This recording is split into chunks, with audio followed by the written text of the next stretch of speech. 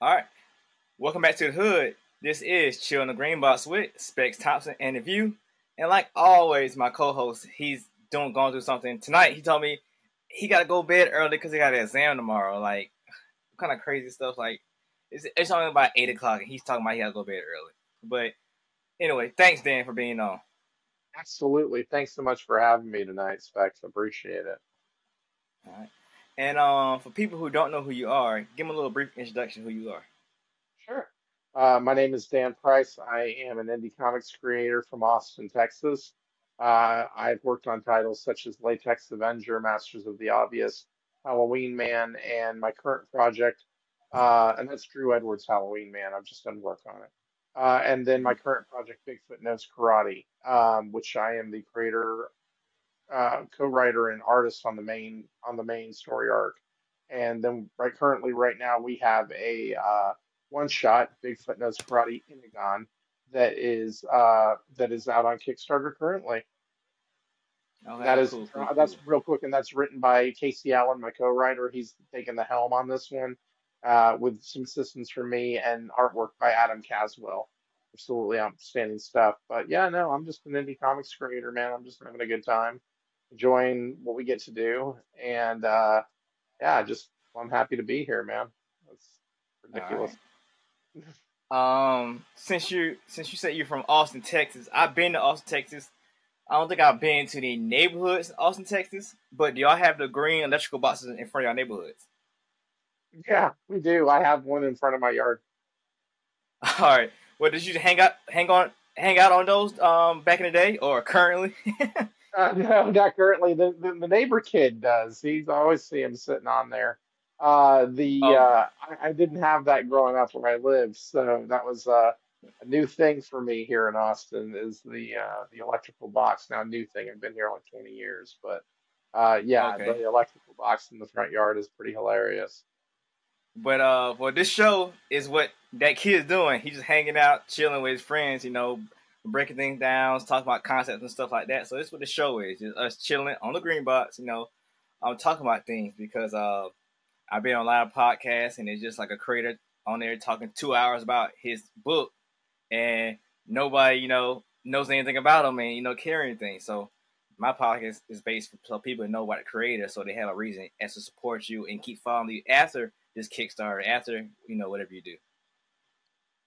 Right on, man. All right, so so I got different segments of my show. My first segment is called breaking it down because when that green box, you break things down like concepts and ideas, like I said. So we're gonna break your brain down with some icebreaker questions so people know more about you. All right. First question. What superhero would you like replace uh spots with for one day? Oh, for one day? Make it 1 week. Oh, wow. One day would have been enough. Let me think. One day. Um, Spider-Man seems cool. We'll just go with Spider-Man. But if I had to, uh, yeah, no. I mean, is there a time traveling superhero? I maybe I'd do something like that. But otherwise, I mean, it's a couple out there. I mean, like I know Cable from X Men does sure. it. Booster Gold, yeah, Booster Gold Booster sounds a Gold. lot more fun to be. That sounds more fun to be Booster Gold than it does Cable. He seems a little bit more. Like he can't take a joke. So we'll go with Booster Gold. At least he got to hang out with Blue Beetle back in Oh, the day. then you got good old Flash Oh too. yeah, no. So okay, so back in the day, I don't know if you ever read Justice League back in the day when it was like Ted Kord is the Blue Beetle and Booster Gold, and they were like pals, right? And they would just cut up the whole time through the books. Hmm. I'll do that because at least they're hilarious. So we'll do that. Cable's kind of, Okay, yeah, I don't know what the language yeah. barrier is on here, but like Cable seems like he's got a stick in his ass. You know what I mean? So like we'll go this route. Yeah, Um, I currently read X Men. yeah, When Jonathan Hickman got back yeah. on, they brought in a young Oh, how was Cable, the? and, and um, it had been a very teenager like, but it like he had a chip on his shoulder because since he's a time traveler, he knew about his older self, and he was always trying to say like I'm better than him and stuff like Right. that. And I was waiting and waiting and waiting. So I can't wait till he meet Deadpool. Can't wait till he meet Deadpool. Can't wait till he meets Deadpool. And he meets Deadpool, and Deadpool hates him. Hilarious. Cause I thought it would have been better because Deadpool acts like a child and he's a teenager, but Deadpool's like, no, I don't want you. I want the old guy. Right. Like, oh, who are you? That's hilarious. And it translated. I guess it translated for the fans because the next time him and Deadpool met, they had to bring back the old Cable, and the old Cable came like, "Yeah, kid, you gotta leave. I'm on this timeline now." Ah, you know. Yeah, but Yeah. yeah, yeah. All right. I don't know if you're a full time creator or you have a job, but what's the first thing you do? What's the first thing you look in the fridge after you finish working? What's the first thing you look for in the fridge? Uh, and after I stop working, Yeah, and once you get done oh, working, you go to the fridge and you look inside of it. maybe a Coke, coconut water, something like that, pretty basic. Yeah. Okay. I don't know, late at night, I'll look for some sort of snack that I shouldn't be eating, but other than that, you know what I mean? But yeah, probably like Yeah, Coke yeah. or coconut water. That's usually a go-to for me. Okay. So you said coconut water. Have you tried the Prime drinks? Prime drinks, I don't know what that is.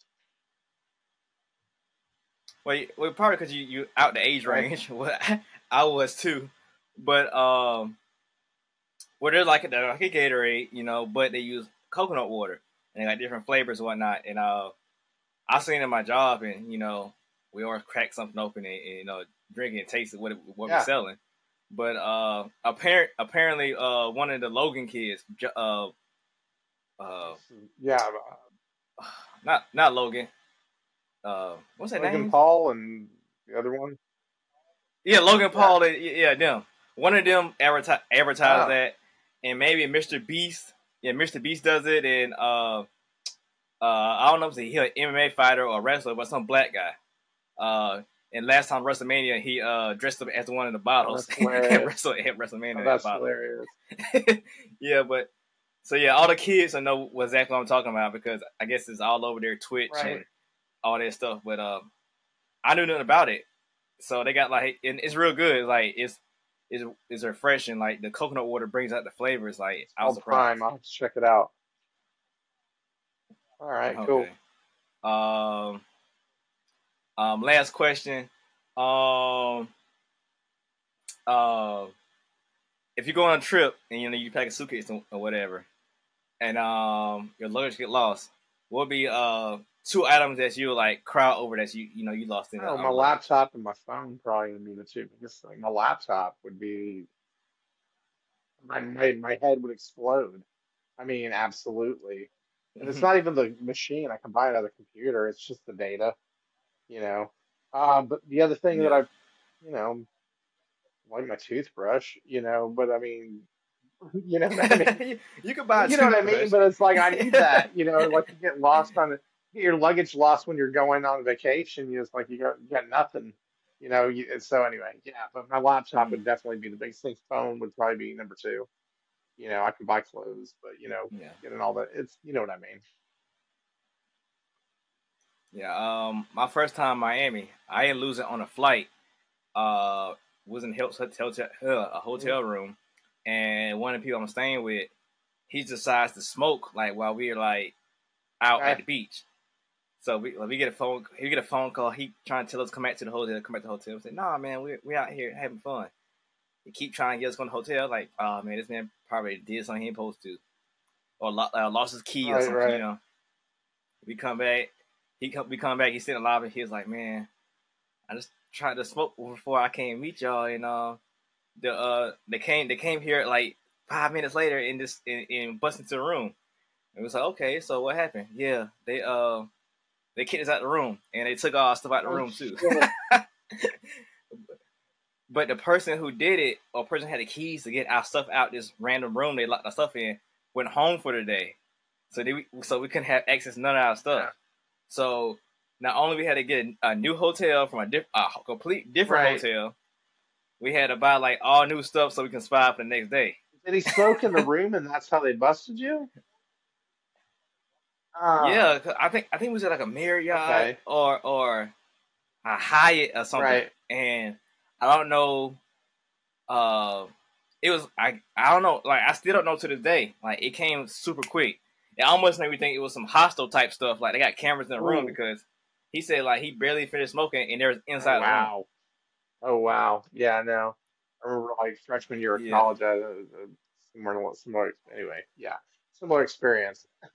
yeah. So yeah. We still know how they got notified so quick because you still got to do the knock on the Yeah, door, yeah. room, security or whatever. And he said, "Nah." He just turned around and it was like five of them in the room. You know, that's crazy, man. That's Yeah, crazy. I was like, yeah, yeah. So let's end that segment. We can move on to my next segment. Being in comics, you should know all about this one. It's called the back Okay. issues. And for people who don't know the back issues, if you want to know about a character's origin story, you'll read their back issues to find it out.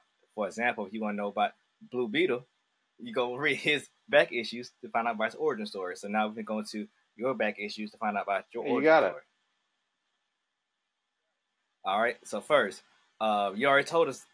Well, I think you did, but where are you from and what do you call your hood? I am from I am from Southeast Austin, man. So I live in I'm so Mm. south it's called way south is the area of Austin I live in. Yeah, it's called way Okay. south. And yeah, that's what I'm southeast side. Love it down here. Been here for about 7 years and lived all over the city, but this is home, you know, it's definitely home. Okay. Um, I've been to South by Southwest like Oh hell four yeah. or five times, so I know a little bit about Austin, but where are you at versus Oh, that I location like where it. they I guess the little Yeah, strip or no, whatever? you're talking about in the downtown area. I live south of downtown. I live south of the river. Hmm. So, yeah, so like when I'm Okay. back in the day, I would definitely be at South by Southwest, like, having a great time and doing all the stuff down there. Now I'm like old, so it's like we don't go north Hmm. of the river during South by Southwest. And I work from home anyway, so it's not like it affects Yeah. me and my work, trying to travel and around the city and all that stuff. But I mean, I love it. I do love it. I plan to go check out Interactive this year at the very least and go check out, yeah, the Interactive because I never make it to that. I always seem to do more music and that sort of thing. But yeah, Hmm. South by's a blast. Have you been down recently for that, or has it been years past, or what? I haven't been since Okay. 2016, but one of my friends we used to work together in the music industry and stuff like that. He has a stage. He had a stage last couple Okay. years, but he wants me to help him out with this with the stage Oh, down there. And he said he's gonna incorporate one of my comic books into it too. So I might come down there for that too. badass, So, man. but it'd be different though, cause I'll be down there promoting my book versus Right. music. So I wonder how that's gonna And go. let me know when you're in town. Seriously. Well, let me know. We'll do Hmm. something. All right, yeah. Like we have I'm from Augusta, Okay. Georgia, so we have a similar event up here. Like we have the Masters, which is like the Super Bowl of the Sure. golfing here, and that like locks the city up. And we also have Peach Jam. That's not as big as Masters, but it is a Okay. big deal. It's a high school athlete tournament, and scouts and pro players and coaches and stuff come and look at the Well, kids that's cool. play. And the last couple years, LeBron James has Oh, that's came to the city to badass. watch the kids. Yeah, no, this next Yeah. weekend, Austin City Limits Festival starts up. So the next couple of weekends, the city will be pretty freaking busy. But it's cool. ACL Festival is a great music venue or a good music festival for sure. I've done that one probably about 4, 5, 6 times, something like that. It's a good show. Cool. Okay. Okay. Yeah. Speaking of music, um, what music artist or music genre got you liking music or into music? Oh man. it's I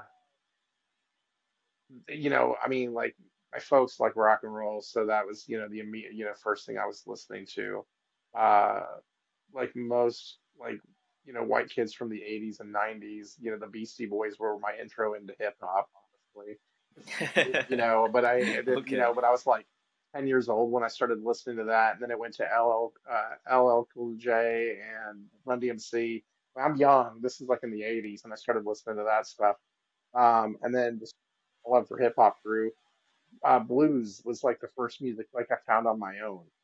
'Cause like somebody introduced me to Hmm. rock, somebody introduced me to hip hop, but like for me, the first music I found on my own, just fooling around the radio and then starting to buy albums and stuff, was the blues, which I love to this day. And My grandfather was a jazz musician, so we got exposed to jazz really early. And so I listened to, funk. I listen to a lot of different funk bands, current and past. Just whatever I can get my hands on, I'll pretty much sponge up any music I can get my hands on. So, but yeah, Bringing up being white in introduction to being Beastie Boys. So how did you feel sure. about Vanilla Ice? Did you listen to him? No, no, Yeah, no, yeah. never, no, no, no. Because like, okay, so like Vanilla Ice was like the white MC Hammer. Yes. Okay. You know what I mean? Okay. And there's just a facsimile one to the other. And I wasn't into Hammer to begin with. That wasn't, at that time what music I was listening to. I've never been a pop person, and that was definitely pop music. Oh, You know okay, what I okay. mean? Yeah, yeah. Like, yeah, like I like, when I was around that time, I was probably doing a lot of punk rock at that point in my life, which is Okay. something I still listen to, Hmm. but so listening to stuff like that, MC Hammer, Ice are not really, what I'm saying? It's just, Yeah. at that point in time, I was probably, in rap hip hop, I was probably listening to like stuff like Public Enemy.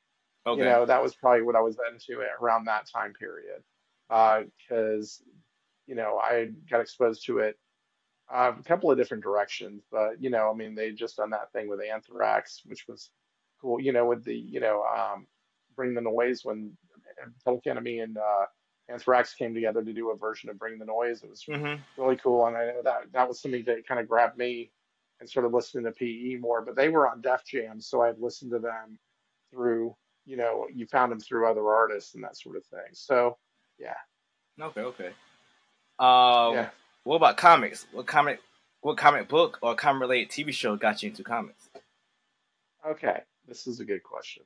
The again, like I mean, I'm old. I'm like 47.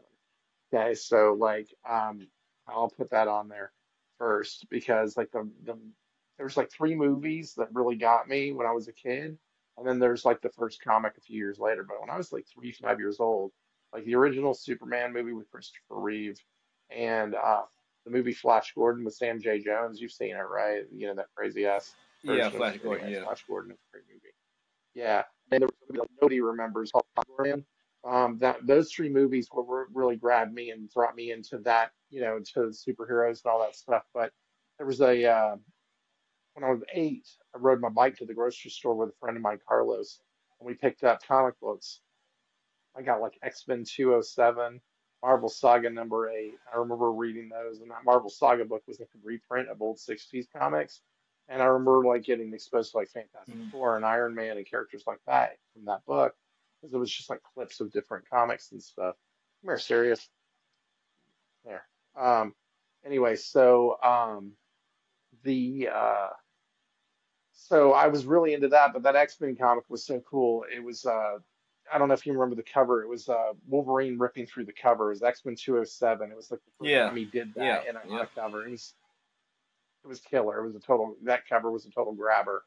And then my love for comics just kind of spurned off from there. I mean, it was as a reader when I was young, and then wanting to draw them as I got older.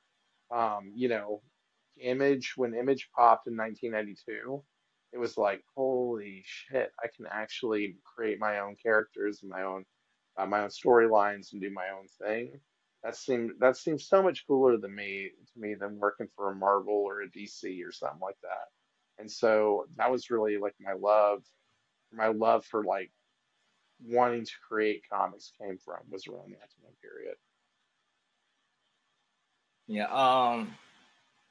I guess a lot of my guests around your age range, maybe even the older ones, but your age range, like that Image and Valiant and Hmm. I forgot the other one.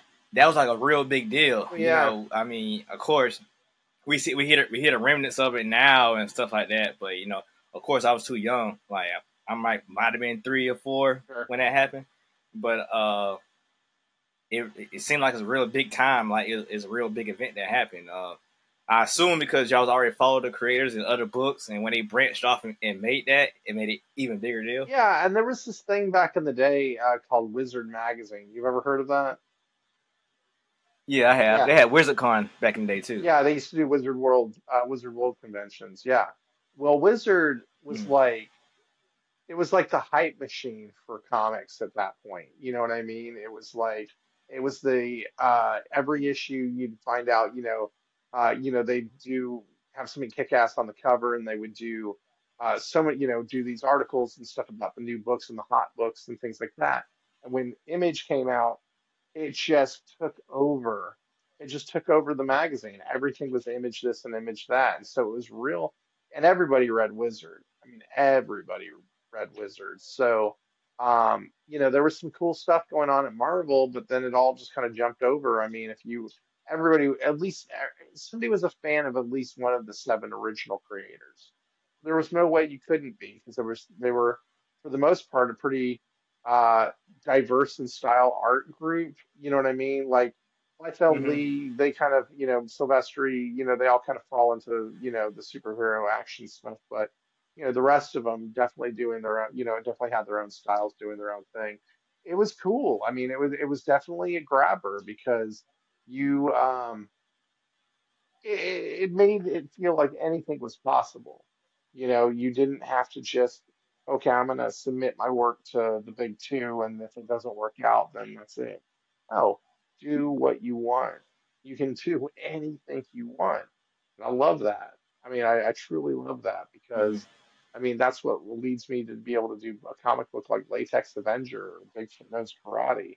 They're such off the wall concepts, but it would never happen in Marvel and DC world, but we can do it here all we want. And, all that's stopping us is absolutely nothing. It's pretty cool. And thank you. I thank All right. Image Yeah. for Yeah. that. I mean, really, for me, Ninja Turtles had come out previously, but nothing had the splash that Image had and the impact that Image had in terms of creator-owned comics. Okay. Okay. Uh, you think they tried to do the same thing recently? Uh, not Comicsgate, but it might be Comicsgate. But the Red Rooster guy. Oh no. Okay. Red Rooster? Yeah, I can't think of the guy's name. Yeah, no, Yeah. I don't keep up with the Comicsgate stuff. Yeah. I guess there's a whole bunch of creators tried to branch off and do their own thing, and then something Yeah. happened, and I guess it became Comicsgate. So I don't know. But the creator was telling me about it. Oh, I see what you're saying now. Yeah, that's kind of like yeah, I don't really keep up with all that stuff. That's just kind of not my story to tell, you know what I mean? But yeah, there's a lot of those image creators, like the people who were in different studios and stuff, definitely going and doing something in that realm. Mhm. I've noticed that. Yeah. Not much I have noticed. Mhm. So Yeah, I guess a better version of that would have been like the Substack stuff. I guess people was it Substack? Yeah, creators leaving uh I guess DC and doing their own Substack and doing their own, creator things for like a portion of money, then like come back. yeah, Somebody did it recently. I want to say Tom Taylor. I might be wrong. But yeah, they made their own little creator own book and I guess did good. And DC was like, well, we got some more money for you. Come in here. And brought it back. there they go again, Yeah. right? But good for them though, man. Go where the money is. I applaud them for it. Yeah. If you can make it on your own, then do it. Yeah. That lures you more money in from, come back, do it. Whatever makes you happy, you know. So my last question this segment. Uh, so when did you ever find out that you're a nerd? Um, Oh, I think that was pretty early on. I think they, well, I do, I mean, I think the biggest part was accepting it quickly, and not feeling awkward about it. Hmm. Because, I knew a lot of kids who felt like, they didn't fit in, because of that. And I liked reading comics, man, but I liked skateboarding too. So I'd go to the ramp and I'd be wearing a Spider-Man t-shirt. You know what I mean? It's Yeah. like, just own it. Own it. That's your only option. You know what I Hmm. mean? So, um, but like, it's funny now that all the stuff that I liked growing up is so mainstream today. But I think it only makes sense. I mean, it was, you know, I don't know. It cracks me up though when I think back about it. I remember one day a guy gave me a hard time when one of my friends gave me a hard time because I was wearing a Mickey Mouse t-shirt to school, and I've got like Doc Martens on, and ripped up jeans or whatever, and I'm wearing a Mickey Mouse shirt. He goes, "So not punk," and I'm like, "I'm not trying to be punk, man. It's Mickey Mouse, you dork. Look at this." But anyway, whatever. Just I remember another guy was wearing a Sid Vicious t-shirt, from the Sex Pistols. Yeah. And this guy goes, "Who's Sid Vicious?" I was like, "You need to learn to read, son. Yeah. You got to learn to read." Anyway, whatever. So, Yeah. yeah, It's funny. Pretty sure it's probably out your time frame. But when I was in high school, it was a thing. Like they just made like all the like cartoon characters, like your Bugs Bunny, your Mickey Mouse, your SpongeBob, just mhm. like super duper dope dealers. Like all these shirts, it'd be like Mickey Mouse with all these rings and like SpongeBob dresses the pimp and stuff like that.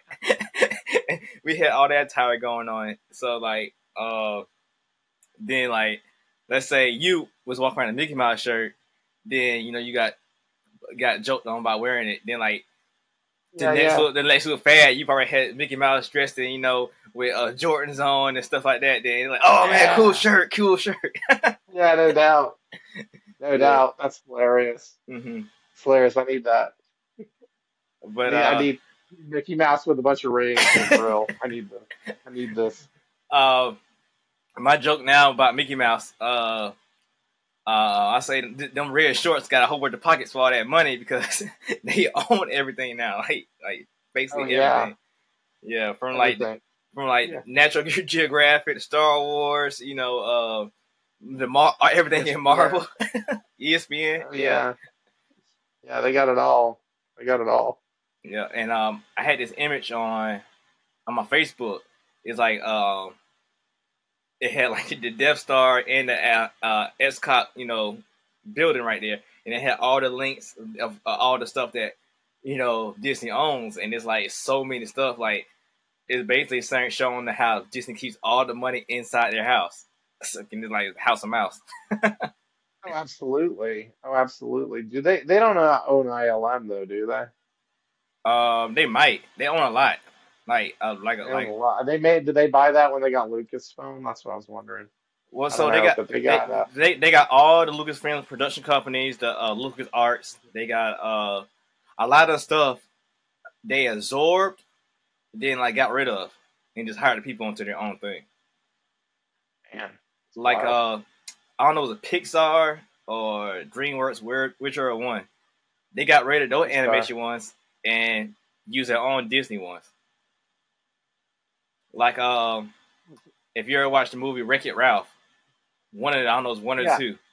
The little girl, she goes to the room with all the princesses, and what's the princess name? The one for Brave starts talking. She talking all kind of Russian and stuff, and the other princesses be like, "Oh, we don't understand her because she's from a different studio because that's one of the studios they absorb." Damn. Yeah, but it's stuff, funny stuff like that, and it's in that movie. All the stuff they can show in that movie because Disney owns all that stuff. Oh, absolutely. Yeah, Yeah, they can go wild as long as Disney lets them, right? right. Yeah. Move on to my next segment. It's called the hotkeys. It's a double Okay. meaning term. In comics, the hotkeys are the key issues you want to grab. When a new artist, new writer, a new character, or a storyline nowadays that get turned to movies or TV shows get introduced. You want to grab those because those be important issues. as well in music. Hotkeys or buttons a producer or DJ will press on their keyboard or the turntable to trigger certain sounds or songs on it. You know, to get people turned up or get spirits up in the song or whatever. So this segment is for this interview, highlight certain things and questions you want people to take from this interview. It's from questions that I came up with while we were talking and questions I asked you previously. So going into that, uh, so you said you wanted to draw comics, as a kid. So are you an artist and writer, or just a writer? No, artist and writer. So I started off really as an artist and kind of slipped in being a writer. Mm-hmm. Um, you know, with my first comics, I was doing in both. I was doing both assignments. And then I ended up hiring a writer for a while, or an artist for a while, and I was just writing a couple things at the same time. And then, and I wrote for a long time. I was doing nothing but writing, and fell back into drawing again. When I'm a graphic designer, creative director for my day job. And so the day I kind of slipped into, I'm going to take all the skill set that I've learned as a graphic designer and start applying to it to what I do as a comic book illustrator. That was a game changer. I started, drawing digitally. I dropped the pen and paper and started drawing digitally. And and that's what kind of led me into doing Bigfoot Knows Karate now, on the main storyline. And I love writing, but I come from a comedy comics background. Um, like Family Guy style comics, that kind of thing, superhero satire. And so I have Casey Allen with me on Bigfoot Knows Karate. Excuse me. And I have Casey with me on Bigfoot Knows Karate, and he's a hell of a writer, so it's pretty cool, working with him because we get just to bounce ideas off each other. But it's a weird balance, co-writing with somebody and then doing the art chores. It's a lot, but hell of a lot of fun. All right. I think you might be the first guest that really talk really about a co-writer. I Yeah. think I think some of them had them, but they didn't really talk about them. But you talk really highly of yours. So what's the Okay. benefit or the needs or the wants of having a co-writer? They just see it from another direction, I mean, like I said, so like comedy comics, that's it, for me. That was like one shot books every single time. There was no continuity, there was no driving story arc. It was all very much like an episodic television, and that was it. You know what I mean? You just watch one and then the next one, and it was just like, everything would reset from issue to issue. With Casey, what I wanted was a more cinematic, bigger in scope story than anything that I'd ever tried before. And I had never done anything like that. Casey, I know, had more experience in that sort of thing. Initially, he was just going to be my editor. That was going to be the role he was going to take for the comic. And then I just dropped this like Bible of information on him. I'm like, okay, this is what I'm thinking. And he helped me parse through it and make sense of it and pace it, and came up with the name for the big bad guy in the first issue, which is Kung Fu Thulu. Because I mean, the book is like Godzilla versus Kong meets Kill Bill with a twist. That's the way we look at the book. And he came up with the name of the bad guy. I drew it out from there, and we just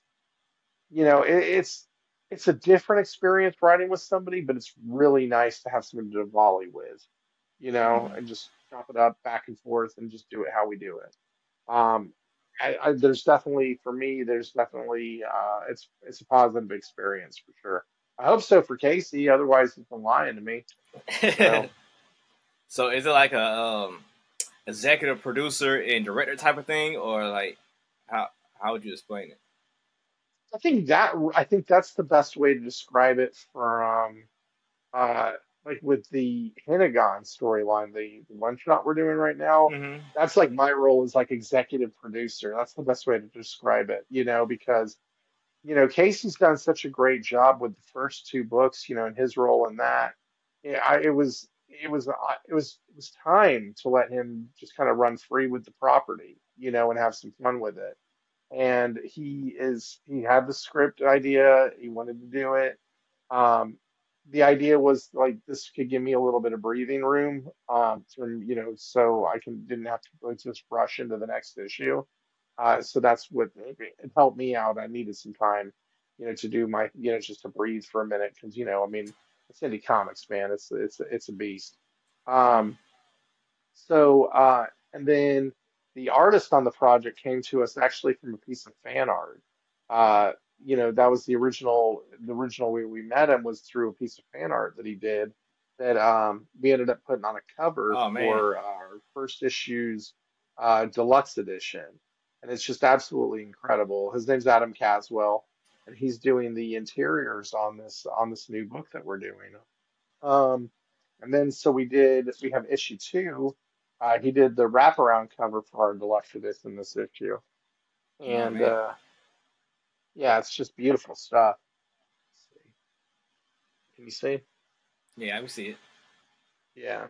So gorgeous, gorgeous, gorgeous shit. I mean, I just absolutely love it. And so it was like a natural that Adam come on and do the interiors on this story. So we're doing it in black and white versus, color how we normally do our books. And Mm. it's just a good one-shot book, and people can come in and check it out if they like it, pick up the other issues.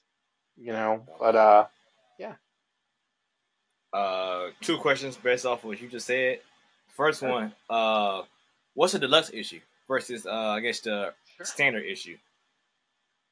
Okay, so the deluxe issue, we've been really fortunate. We've received over 150 plus pieces of fan art, and for Bigfoot Knows Karate, which is incredible to me. And so started off, we did it just because in the first issue, we wanted to show off some of the artwork that we received. So we started doing the deluxe editions, which had fan art in it, as well as you might not remember director's commentaries in the back on DVDs. There was Oh yeah, we yeah, yeah. could yeah. So I was always a big fan of those when DVDs were a popular item. So we took the that concept and included into the comic book. So if you clicked on this QR code, it takes you to a YouTube video. Okay, and the YouTube video is a director's commentary roundtable discussion where we talk about the book at length. We go through. It's myself, Casey.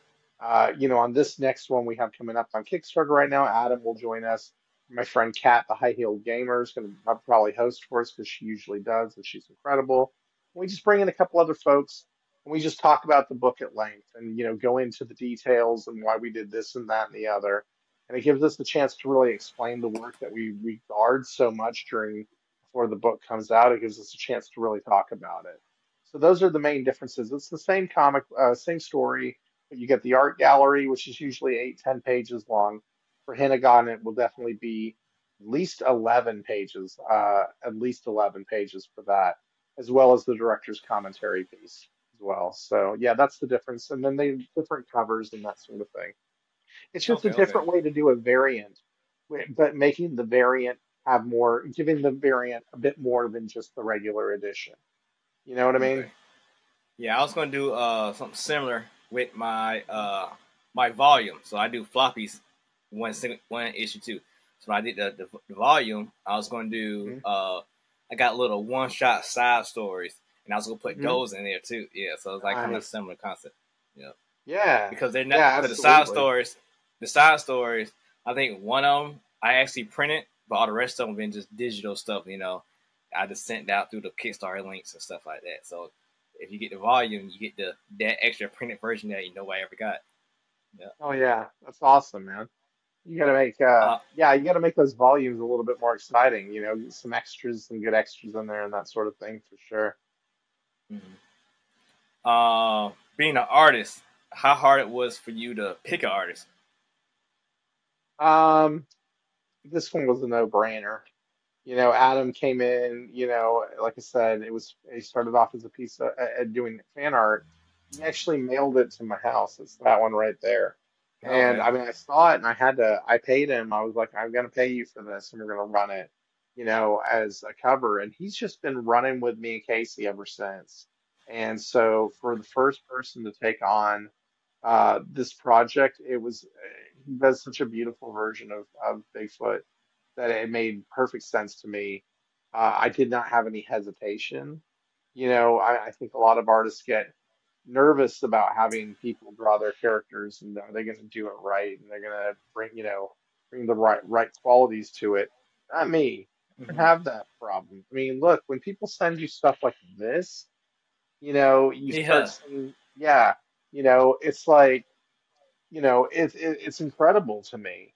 I want to see people's different versions. I want to see what people are coming up with. I think it's incredible, so to see somebody else take the ball and run with it, with the character and all the other, the IP and all that, and just have some fun with it in a different way. Let's go.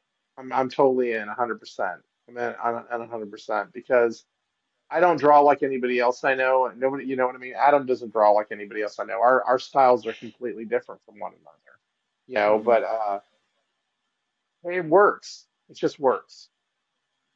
Okay. And what is Bigfoot knows karate even about? Yeah. So like I said earlier, I mean, think Godzilla versus Kong meets Kill Bill with a twist. It's the story of a gentle yet deadly cryptid warrior who, in the first issue, has to go into battle with Kung Fu Thulu, the martial arts fighting Cthulhu versus the martial arts fighting Bigfoot, the ultimate cryptid showdown. That's just the first issue.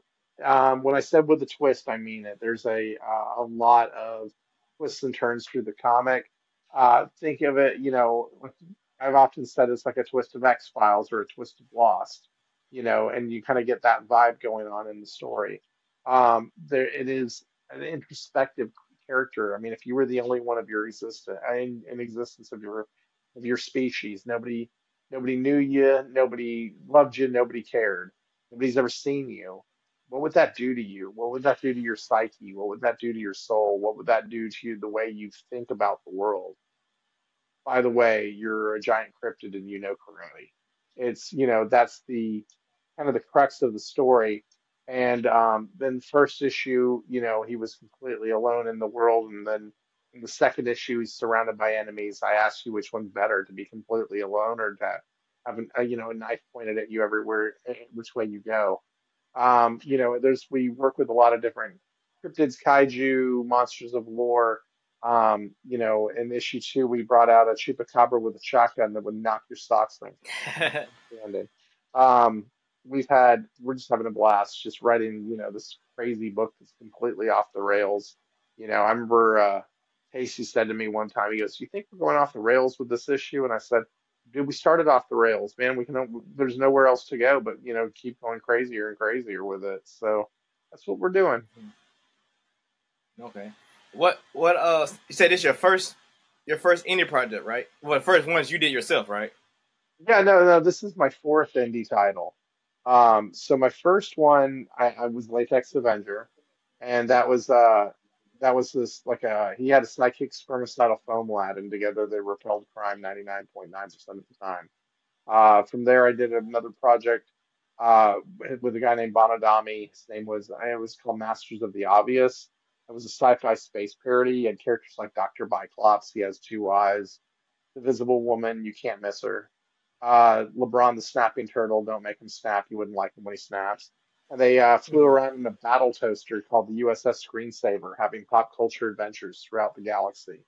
I did that, and then that led to a project with the Stan Lee Foundation, and that was another creator-owned project that I did in association with for Stan Lee, and that was called Excelsior. So I did that project for them. After that, I took a break from comics. I had just gotten married, and I was raising some kids. A few other things happened. Bond passed away, and he was my creative partner by that point. We'd worked on several things together, and so I took a break. Took a break. I needed it. Came back and started doing work on Drew Edwards' Halloween Man, the Ringo nominated Drew Edwards Halloween Man. I did that, and then done some covers for some different people. Super Stunner Chronic Rangers was the last cover I did recently. Yeah, Yeah, I interview Chipman. I guess the guy, yeah, I did. Yeah, Chip. Yeah, he's a good guy. Yeah, so I did a cover for them. If you saw the dogs running down the stairs, sorry. If you saw the one where they're all jumping out, that was my cover. So I don't know. Okay. Yeah, so anyway, and then I got back into I had come up with the idea for Bigfoot Knows Karate back in like 2014, 2015, something like that. And sorry if you hear dogs in the background, but there's dogs in the background. Um, anyway, so I started doing I had worked on Bigfoot Knows Karate back in the day, but it was not, it was supposed to be a comedy, and frankly, it wasn't funny. So I shelved it. Shelved it. Yeah, well, I mean, if it's not working, it's not working. The one thing I truly loved from the whole thing was the name. I just thought it was funny. I thought Hmm. it was a great name. And then I started drawing it again, like 2017, 2018, started playing with the idea again. That's when you got this deep introspective character that, that has inner monologue and wields a sword and just the whole story just kind of changed all over the place. But it couldn't be the trite story of revenge story, because how do you get revenge if you don't have anybody to, you don't have a wife, you don't have kids, you don't have possessions, you don't need a revenge story. So it had to be something completely different, which has led us down the road that we're on here now. Okay. Yeah. Dope, dope. Um, so just being in the Kickstarter world doing interviews, I see that Bigfoot and Cthulhu are big names now in comics. I Why? know. I didn't know about the Like Cthulhu thing when I started up. Okay, I didn't know that Cthulhu was such a big deal when we came up with this whole thing. Bigfoot, that's just blown up on me. I had nothing to do with it. You know what I mean? But I've just noticed there's a lot more Bigfoot books than there were before. The Cthulhu thing, no, we walked into it and I was like, oh shit, there's a lot of fucking Cthulhu books out there. You know what I mean? So Mhm. yeah, but yeah, there's a lot of them now. There's a lot of them. That's cool. You know Yeah, what? It doesn't bother me. I think it's cool because they are rich characters that you can do a lot with. I wonder if anybody's going to do something similar to what we're doing, but I have a feeling now. I think it's probably pretty good. You know? yeah. In school, I read Lovecraft, his stuff. Didn't really care for it. It really didn't hit, maybe one story did, but like Cthulhu and all the rest of stuff, like I didn't really care. Yeah. Then a TV show came out a couple years back called Lovecraft Country. Yeah. How was It was that? popular. I haven't finished it. I think I only watched 3 episodes, and something Okay. happened. We haven't went back to it, but it was pretty good. It's I guess it's trippy. It's just weird because his stuff, what's going on, but it seemed like right after the show, there's all the Cthulhu stuff. Do-do-do-do-do. Yeah. I was like, why do people care about this Cthulhu thing so much? But Oh, I I know. guess it's just. And then the funny part about it, the more you learn about him, the deadly he is. So everybody's putting it out there. So hopefully we don't create something. He comes out. Oh yeah, no. I mean, our Cthulhu is based on Max Cady from Cape Fear and Macho Man Randy Savage. So it's Randy Savage. yeah. So it's our Cthulhu is a little different. You know what I mean? But it's you know what? It's again rich character, a lot. Public domain. Go have fun. Hmm. That's the Yeah. challenge of working with public domain characters is anyone and everyone can do one, and so just be prepared to Hmm. make yours stick out and shine amongst the rest is really the challenge, right? Yeah. One of my creator friends, he did what Winnie the Pooh was it? Demon Slayer. Oh yeah, that's blanking on his name right now. Um, yes, I know exactly who you're talking about. Yeah, no, he's a Yeah. really nice guy, and I can't remember his name off the top of my head right now. Sorry, bro. But you did. BMR Yeah. Comics. I know that, but yeah, Yep. yeah. Yep. Uh, he did that. Then at the same time, they was doing that Winnie the Pooh horror movie at the same time. Yeah, So right. like, they were like little things going between them, but I think they like actually talk to each other, and I think they're actually real cool now. But Good. it was a little thing going on between them on Twitter at one point in time. It was pretty funny. That's hilarious. But that being said, I haven't seen nobody else really besides them two actually use Winnie the Pooh in their stuff. Oh, yeah, there'll be more, but but right now, Nick, I'm glad that Nick is doing what he's Nick, doing yeah. with Winnie the Pooh. It's really cool stuff.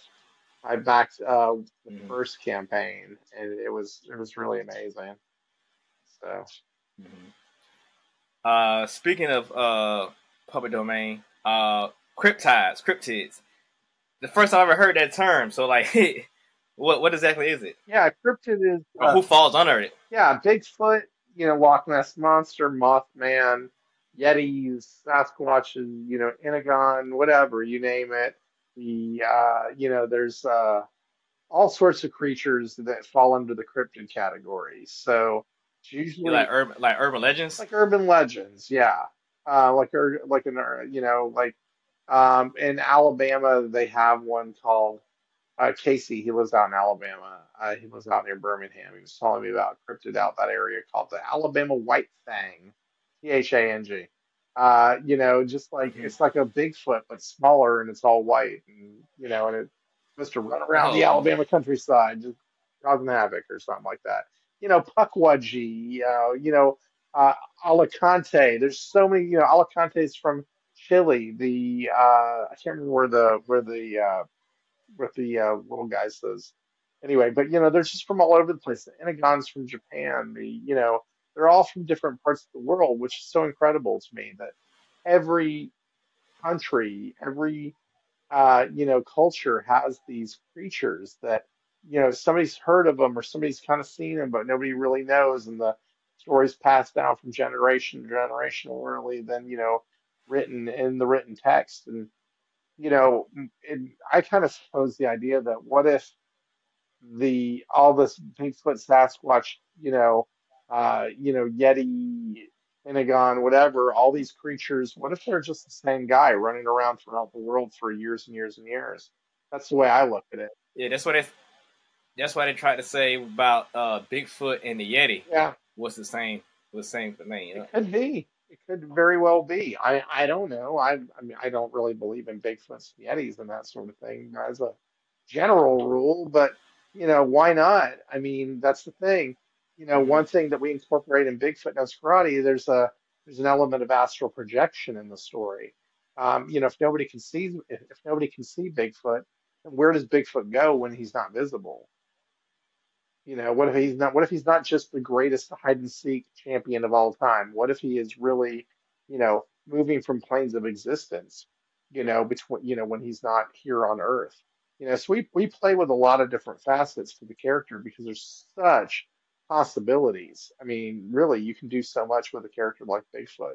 That's just my opinion. I mean, then again, we stuck him in a gi and gave him swords, so, what do I know?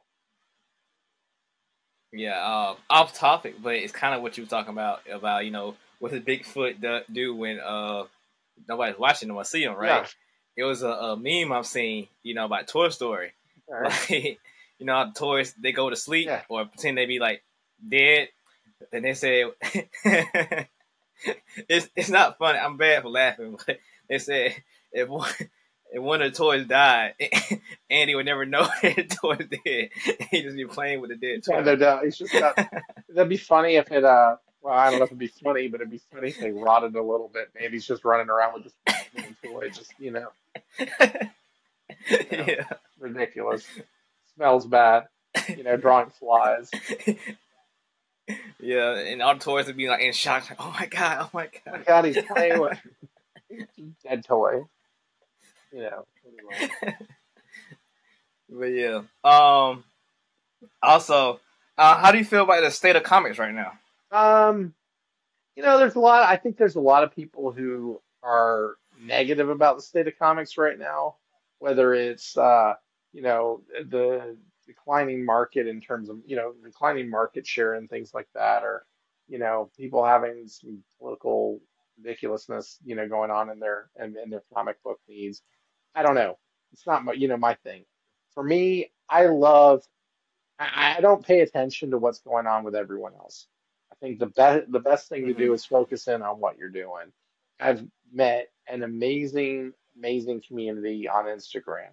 I can't believe, you know what I mean? The people who are excited Mm-hmm. about making comics and coming together and just being freaking kind. You know what I mean? Just being kind. I mean, I don't know if you're on Twitter, but it's not always the nicest place in the world.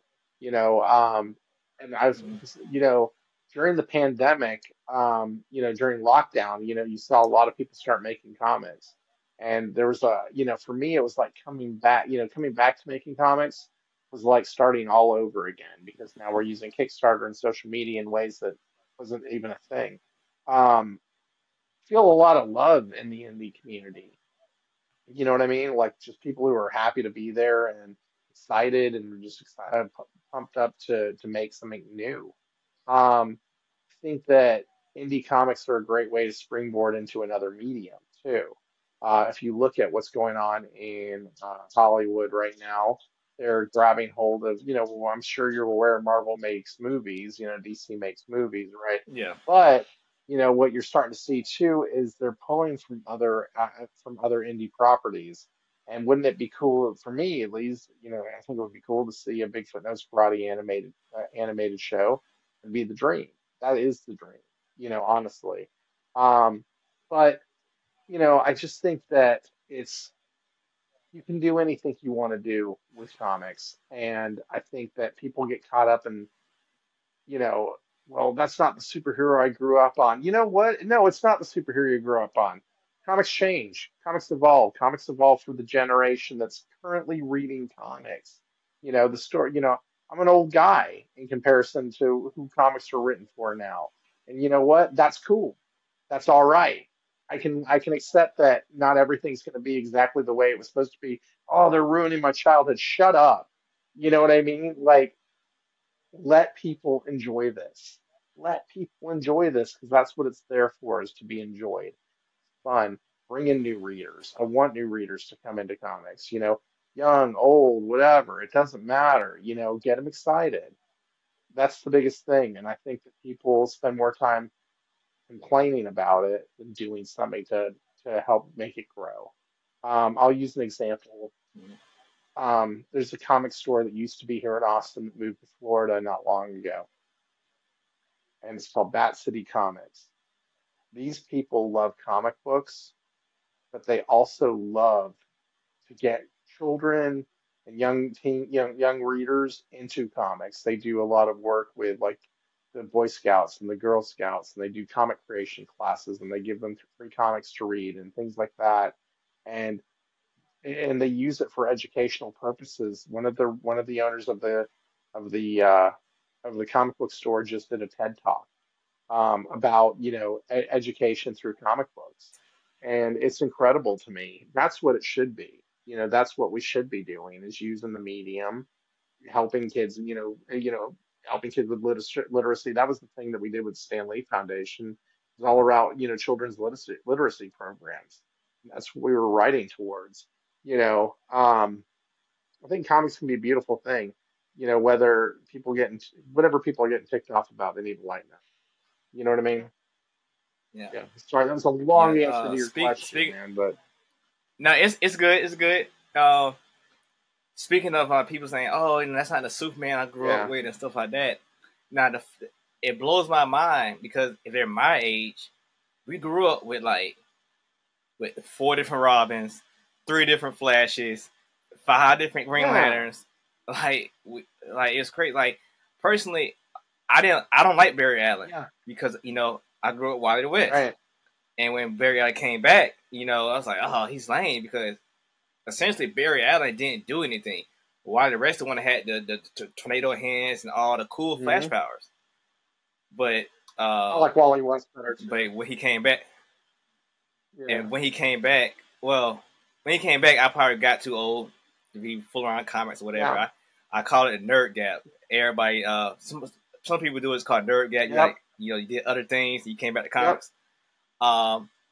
So when I came back to actually reading comics, it was like New 52 Okay. around that time frame, and they gave Barry Allen all of Wally West's powers, and I was like, that's crazy. Barry doesn't do anything like that.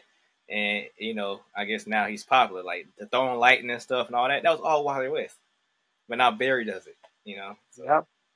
I think that look, I don't think I don't get some of the stuff that goes on in comics today. There's like 9,000 Spider-Men running around. I saw the first one, Into the Spider-Verse, and that was amazing. I haven't seen Across the hmm Spider-Verse yet, but I plan on watching it here soon. And if you like Wally yeah, West, and I assume you might like Ben Riley.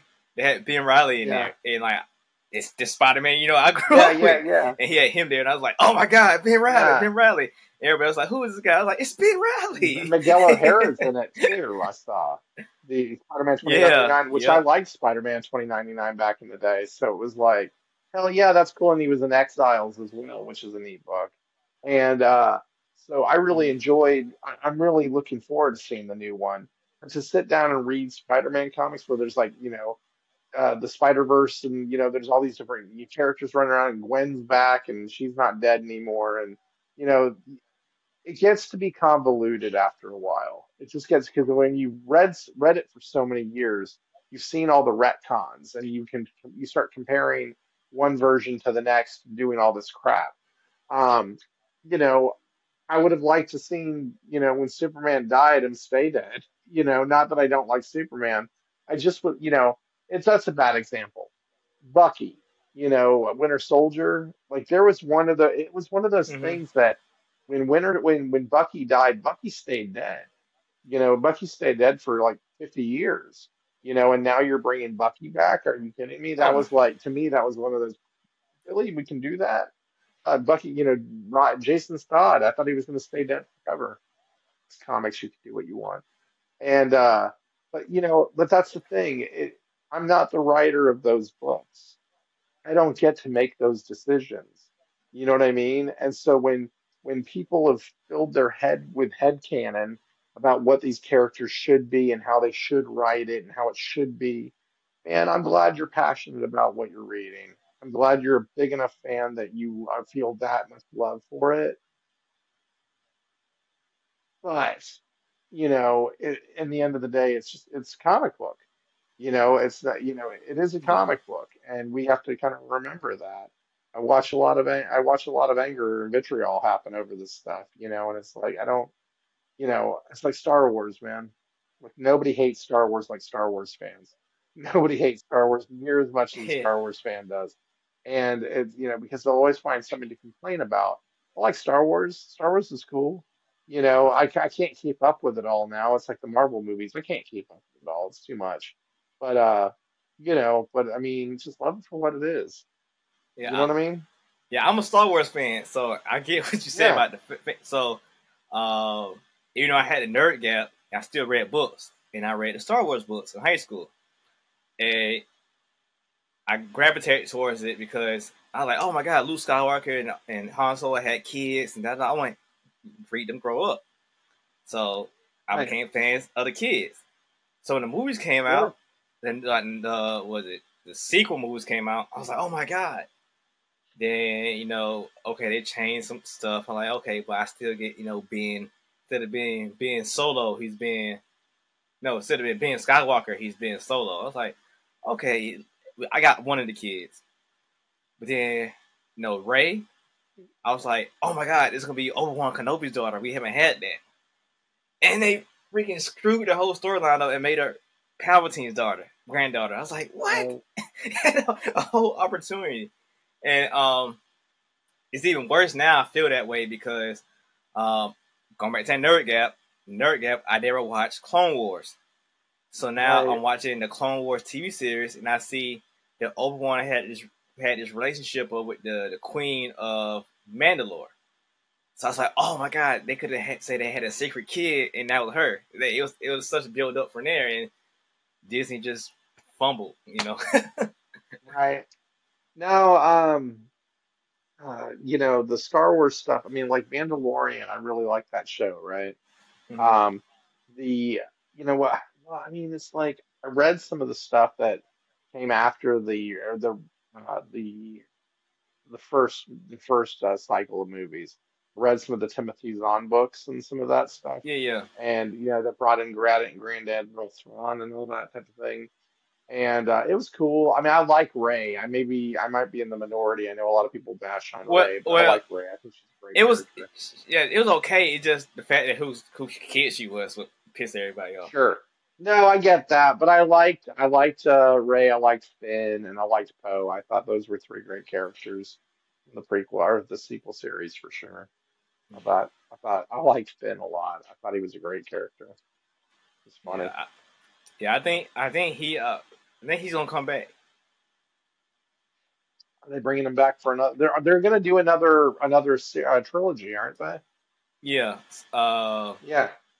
But yeah, I think he said some things. I think he's gonna come back because they treated him and the character poorly. So like, I think he decided like he would come back and actually do something. So because Cool. uh, I guess you read the books, but I think his character is Cal Katarn. I think they're making his character like Cal Katarn. If you know who that character from Star Wars Okay. is. I haven't read those books since I was in high school, man. So Well, I don't know. it's from the game too. You know the Okay. Jedi Outcast. The Dude, Jedi Outcast. Okay, I'm not a gamer. Okay, you got to understand. I don't play video games. yeah, But Jedi Knight 2, Jedi Outcast is one of the most yeah. kick-ass games I've ever played in my life. It was Yeah, so so unbelievably good. yeah, the main character, Cal Katarn, I think he's playing that character. I think that's who Finn is. Okay, Yeah. okay. So Oh, that's that's what cool as hell, man. because the storyline wise, he being a stormtrooper who left being a stormtrooper and hanging out with the resistance. It reads Gotcha. like Cal Katarn, so It I hope it's him. does. Okay, okay. Yeah, yeah.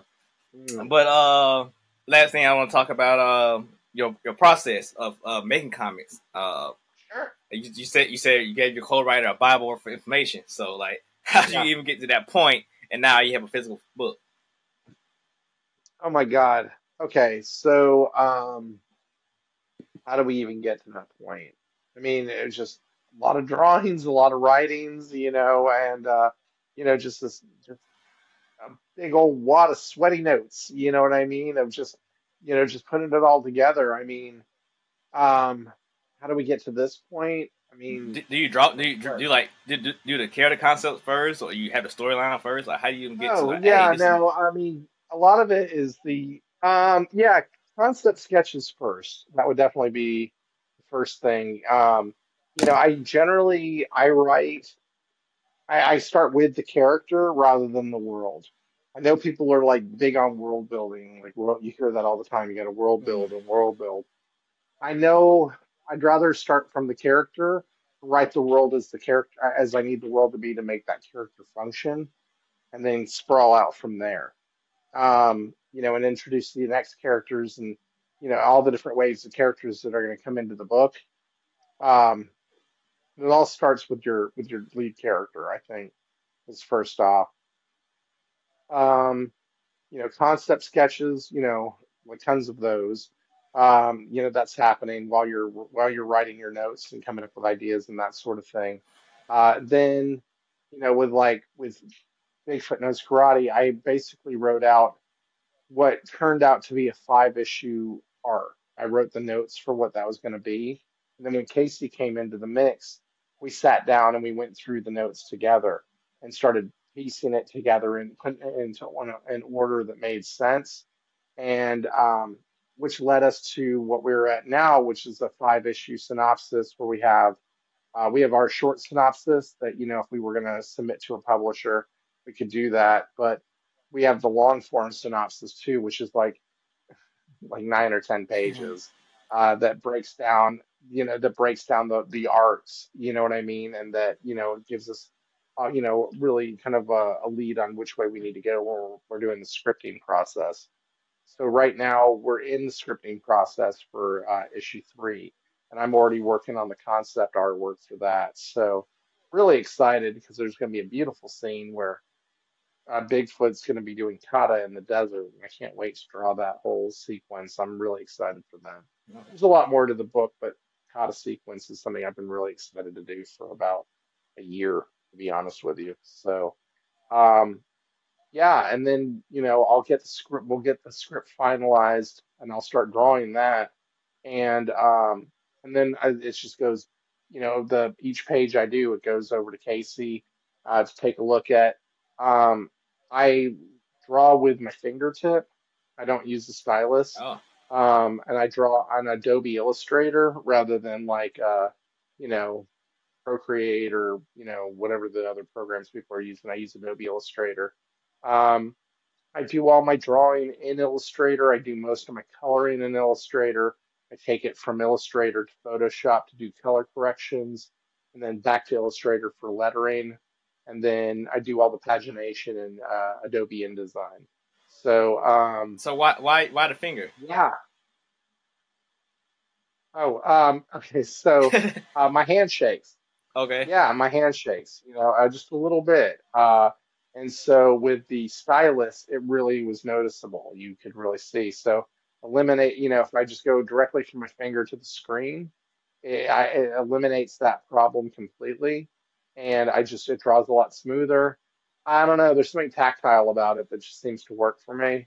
And so when I do like live streams and stuff like that, it gets to be it gets to, at least it's a topic of conversation because everybody's always like, "Are you drawing with your finger, dude?" I'm like, "Yeah, I am."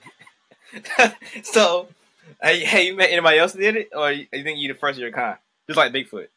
Oh, I'm sure somebody else is out there doing the same thing. I haven't run across them quite yet, but when I do, I'll salute them. Give them the one finger salute, right? Yeah. So, So essentially, are you finger? yeah, So essentially, are you finger painting?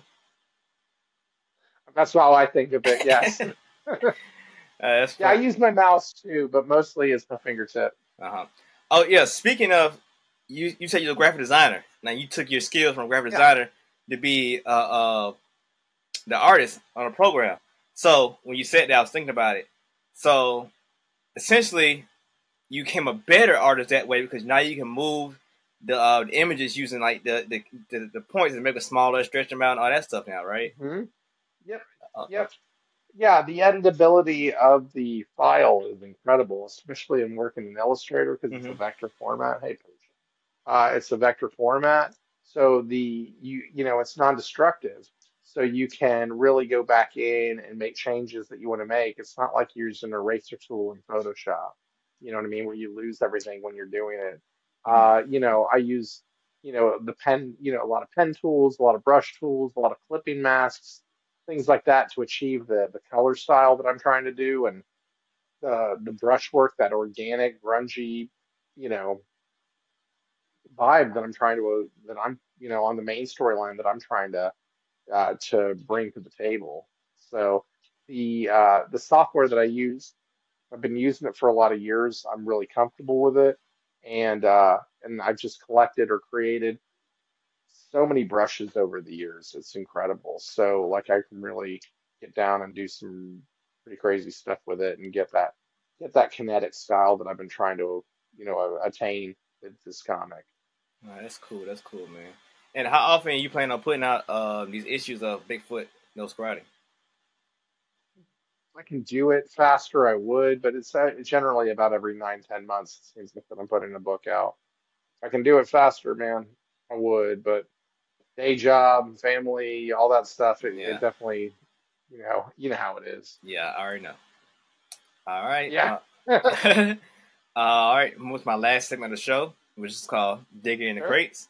Another double meaning term. Digging in the crates goes back to the comic books. You dig in the crates for that old Marvel Sagas book or something like that. You're gonna grab that, or you dig in the crate Yeah. once again. Get some more punk rock stuff. That you heard the old Sure. Public Enemy or something. The CD or vinyl. Yeah. But I'm gonna go back and do this interview, find something to take away, so the people can leave with something from this interview. So with that being said, Might be two questions, but the first one, you said you would like for Bigfoot Knows Karate to be option, as a project, and you said animated. Yeah. Uh, when you say animated, how would you like it animated? I'd like it to be true to the art style from the comic. Okay. I don't see it. I don't see it in the vein of a DC film. The DC animated movies. I don't see it as a manga. I just don't. And I know that probably would probably do well better as a manga just because it's so that's such a it's not a manga, an anime. Because I know that's such a big thing right now, but. Um, I would really like to see it kind of maintain some of its look from the series. I don't know if that's possible, but that'd be my dream anyway for it. But the money's right. I'm flexible. You Yeah, know what I mean? yeah. Yeah, As well.